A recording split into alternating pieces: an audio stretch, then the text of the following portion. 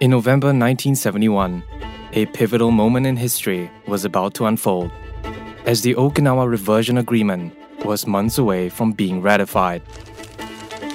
It was a bilateral agreement between the United States and Japan, wherein the US agreed to cede all rights and interests in favor of Japan. Following years of clashes with American forces, there was a palpable sense of relief and joy among the local Japanese, who were finally pleased that the American GIs would soon be returning to their home country. 6 months later, the Reversion Agreement was formally enacted, signifying the end of 27 years under US rule, as Okinawa ultimately reverted to Japanese sovereignty. This was a significant diplomatic milestone for the two nations, and many celebrated the occasion.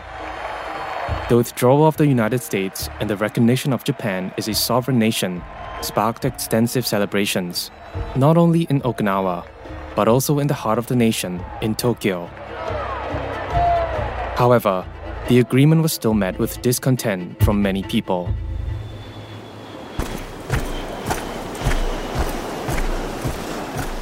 Even though it signaled Japan's regaining of sovereignty, it didn't necessarily translate to the complete withdrawal of American troops from Japan, as the majority of them continued to maintain their presence, especially in Okinawa.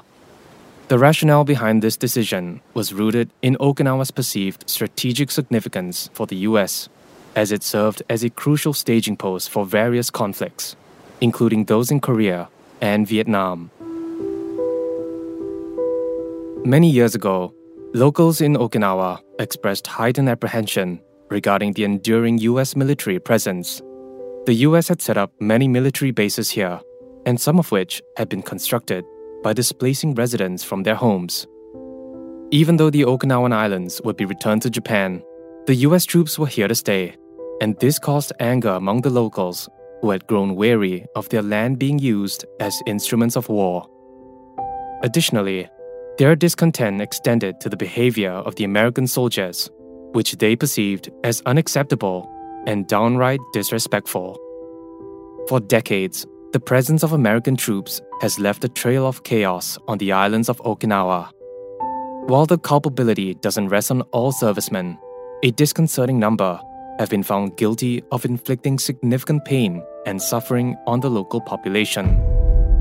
In the aftermath of each tragic incident, the streets of Okinawa would erupt in riots and protests, resonating with a collective demand for the immediate withdrawal of American forces. In 1995, 3 US servicemen kidnapped and raped a 12-year-old girl. This act triggered massive civil unrest, with approximately 85,000 residents participating in the largest rally ever witnessed on the island. In 1970, an Okinawan was killed in a hit-and-run accident. The servicemen that were involved was subsequently acquitted at their court-martial. This sparked the Koza riot, where approximately 5,000 Okinawans clashed with more than 700 American military police officers, highlighting a significant point of tension. In 1967, anger amongst the locals had reached new heights when a 4-year-old girl was run over and killed by a military crane. Yet the roots of discontent trace back to 1955, marked by perhaps one of the most heinous crimes ever committed by a US serviceman on Okinawan soil. Her name was Yumiko Nagayama, and she was 5 years old when she was abducted, raped, murdered, and mutilated by 31-year-old Sergeant Isaac J. Hurt.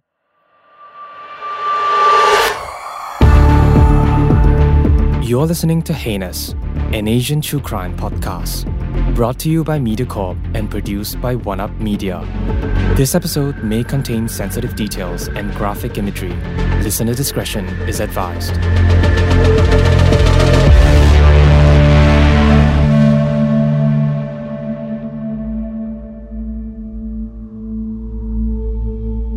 In September of 1955, the mutilated body of a 5-year-old girl was found in a landfill that belonged to the Kadena Air Base in Okinawa.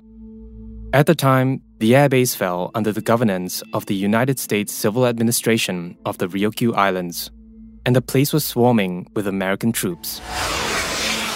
The victim was discovered to be 5-year-old Yumiko Nagayama, and forensic evidence found that she had been sexually assaulted prior to her death.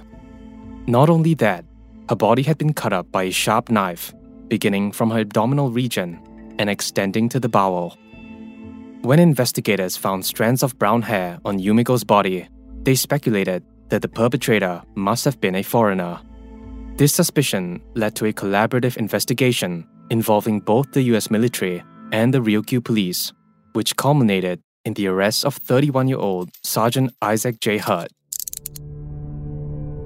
Facing grave charges including rape, murder, and kidnapping, Sergeant Hurt was swiftly taken into custody to address the public outrage. The news triggered widespread outrage among Okinawans, and their anger had only intensified due to the extraterritoriality laws, which meant that Yumiko's alleged rapist and murderer would not be subject to an Okinawan trial, but rather a US military court-martial. In response to this incident, a rally for the protection of children was organized in Okinawa, leading to the formation of the APC, the Association for the Protection of Children. Many Okinawans rallied in the streets in support of this cause, demanding justice. This was just days after the discovery of Yumiko's body, and to make matters worse, weeks after another US serviceman named Raymond Parker was sentenced to life in prison for the rape of a 9-year-old Okinawan girl. It's not hard to see why the locals were deeply frustrated.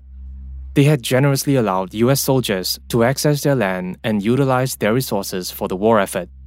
However, instead of gratitude, the soldiers entered Okinawa and inflicted pain and suffering on the local population.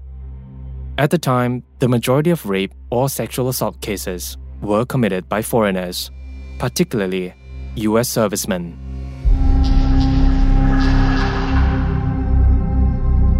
When it was announced that Sergeant Isaac J. Hurt would be trialed in a US military court-martial, Okinawans vehemently insisted that the US military should, quote, punish offenders of this kind of case with the death penalty without leniency, regardless of nationality or ethnicity. They further demanded that Hurt be tried in a civilian court and that the proceedings be publicly broadcasted.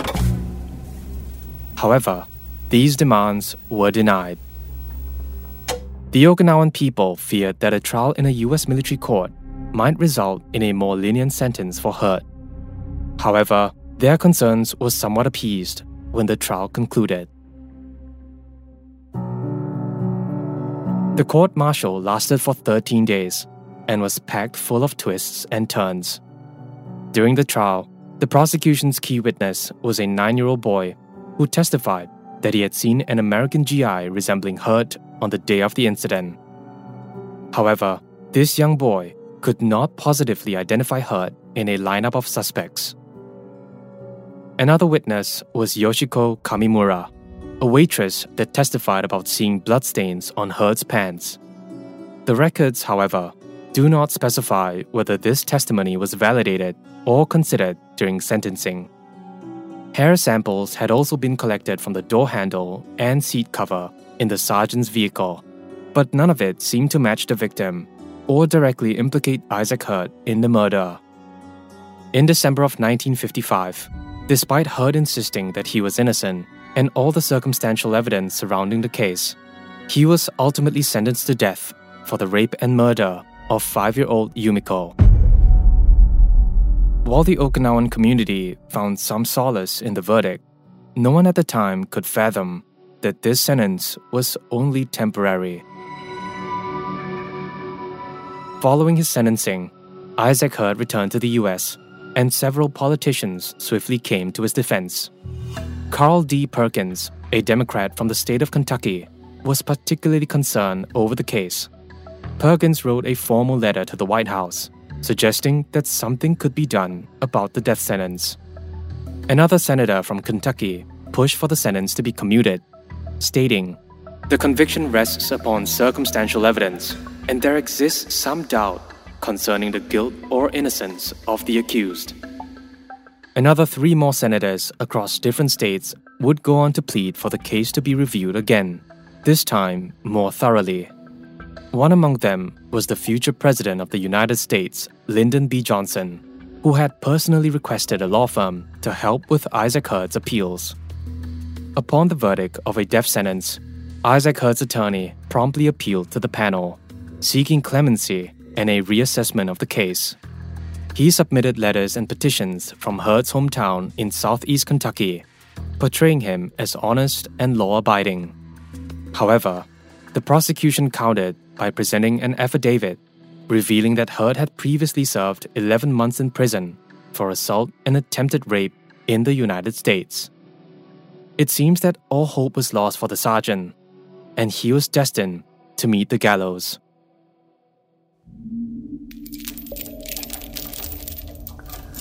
Records state that Isaac Hurd remained reticent during his time on death row. He once believed that the floods in Kentucky at the time had washed away the entire state, which was the reason why he never received any letters from his people. To the politicians that were advocating for Isaac's release, they had to defend him as he was a local Kentucky boy, one of their own. Recognizing that Isaac faced slim chances of being released amidst the intense pressure from the Okinawan people, they strategically waited for the anger to subside and for attention to shift toward anti-American protests instead. It was precisely during this period that these politicians swiftly intervened and fiercely defended the sergeant. Kentucky Republican Eugene Seiler began by writing a letter to then U.S. President Dwight Eisenhower, stating, "The father of this serviceman is 88 years of age, and his mother is 77. They have not seen their son for more than 6 years." Other Hurd supporters also began to rally, and the White House, under President Eisenhower's leadership, began to succumb to the mounting pressure. On one hand, Isaac Hurd had never personally confessed to the crime, and forensic evidence from the hair samples did not directly tie him to the incident. Furthermore, no eyewitnesses could directly connect him to Yumiko on the night of the incident, and even the heavily intoxicated sergeant himself couldn't remember what happened. Conversely, commuting his sentence might be perceived as a partial and unfair move to the Okinawan people. President Eisenhower spent weeks grappling with this dilemma. Was the death penalty an appropriate sentence for someone convicted on circumstantial evidence? Or was Sergeant Isaac Hurd merely being used as a scapegoat to pacify the Okinawan people?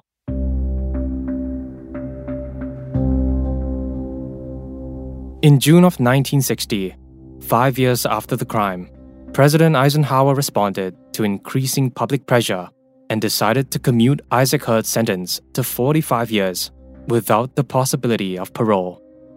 Hurd later served as an administrative trustee at the Fort Leavenworth prison in Kansas, but suffered a stroke in 1969 while playing sports. As time passed, Hurd experienced the loss of function in his right arm and leg, navigating the prison yard with the support of a cane. Nevertheless, he persisted in challenging his 45-year sentence. In a letter addressed to his pardon attorney, the Senate, and President Gerald Ford's Attorney General, he wrote, "The way things are here, there is nothing to hope for me. I can only believe that I was sacrificed to appease the dissident political elements who were demanding an end to the American military occupation." In January 1977, President Ford approved Isaac Hurd's eligibility for parole, and by November of the same year, he was seen leaving the prison, but walking with a limp.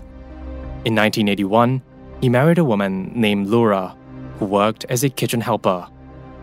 A year later, Laura began the process of submitting documents to the White House in Washington, aiming to secure a complete presidential pardon for him.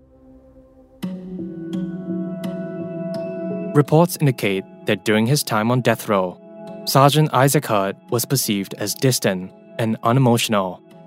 Descriptions painted him as tall, skinny, and someone who preferred to keep to himself. Following his release from prison, his wife Laura portrayed him in a different light, characterizing him as a law-abiding, good and moral citizen. Contrary to the expectation of meeting his end at the end of a noose in prison, Sergeant Hurd passed away in August 1984, within the comfort of a hospital in Ohio. He died while still waiting for a response from the White House. Currently, Isaac is buried beneath an official grave marker supplied by the Department of Veteran Affairs. In a cemetery in Ohio State, the marker commemorates his World War II service in the U.S. Navy before his subsequent enlistment with the Army on Okinawa, though it makes no reference to the latter period of his life. According to the guidelines established by the VA, grave markers should not be supplied to service members who have been discharged from the military under any dishonorable circumstances. Additionally, veterans or servicemen who have committed a capital crime or specific sex offenses may also be ineligible for receiving burial and memorial benefits. The Chief of Public Affairs and Outreach at the VA's National Cemetery Administration has stated that Isaac's case is currently undergoing a thorough review, and corrective actions will be taken if it is determined that the marker was issued in error.